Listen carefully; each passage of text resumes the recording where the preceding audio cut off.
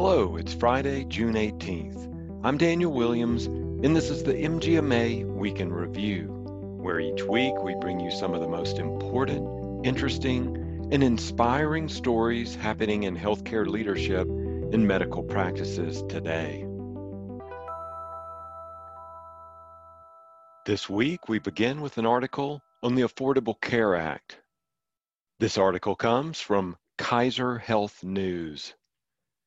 The Supreme Court on Thursday turned back its third chance to upend the Affordable Care Act, rejecting a lawsuit filed by a group of Republican state attorneys general claiming that a change made by Congress in 2017 had rendered the entire law unconstitutional.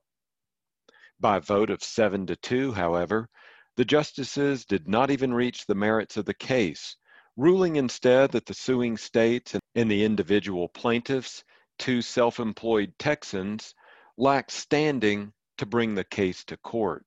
"We proceed no further than standing," wrote Justice Stephen Breyer for the majority. "Neither the individual nor the state plaintiffs have shown that the injury they will suffer or have suffered is fairly traceable to the allegedly unlawful conduct of which they complain." The two dissenters in the case, Justices Samuel Alito and Neil Gorsuch, disagreed. The states have clearly shown that they suffer concrete and particularized financial injuries that are traceable to conduct of the federal government, Alito wrote. The ACA saddles them with expensive and burdensome obligations, and those obligations are enforced by the federal government. That is sufficient to establish standing. The ruling represented a win not only for backers of the health law in general, but also for Health and Human Services Secretary Xavier Becerra. As California Attorney General, Becerra led the Democratic states defending the ACA after the Trump administration sided with the Republican states' suit. It was the third time in 9 years the court has been offered the opportunity to effectively end the health law, and it's the third time it's refused. The case, California v. Texas, arose as a result of a provision of the tax cut bill passed by the Republican-controlled Congress in 2017. As part of that bill, Congress reduced to zero the ACA's penalty for not having health insurance. The requirement for coverage, often referred to as an individual mandate, was inserted into the law to give insurers a wide pool of customers since they were now required to cover people with medical conditions. Republicans have long assailed the provision as an overreach by government. Also at issue was the question of whether the rest of the law could stand if the justices believed that those bringing the case did have standing, and if the requirement to have health insurance was unconstitutional. Even some of the court's most conservative members, including Justice Brett Kavanaugh, suggested Congress did not intend for the rest of the law to fall if the individual mandate were declared unconstitutional.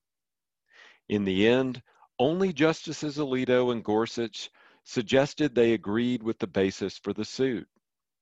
Today's decision is the third installment in our epic Affordable Care Act trilogy, and it follows the same pattern as installments 1 and 2, Alito wrote. In all 3 episodes with the Affordable Care Act facing a serious threat, the court has pulled off an improbable rescue. To keep up with the latest in healthcare advocacy and regulatory news, go to mgma.com/advocacy. I'll leave you this week with an article on healthcare reviews. This article comes from Becker's Health IT. Many patients look at physician star ratings and reviews when choosing a provider. However, fake reviews might make it more difficult to find a medical provider. So here are 8 things you need to know about healthcare reviews. First, more than 70% of patients use online reviews as the first step to finding a new physician.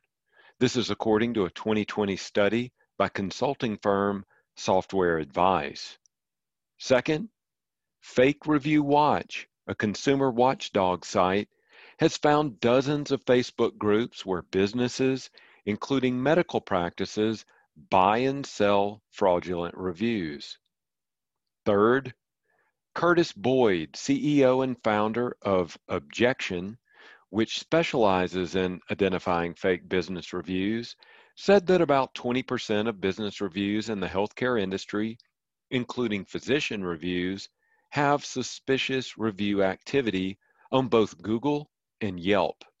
4, there are marketplaces of brokers who hire people to write fraudulent reviews on behalf of their clients, such as physicians. Excessive use of exclamation points is an obvious way to detect if a review is fake. Using the word love and exaggerated sentiments are another indicator a review is fake.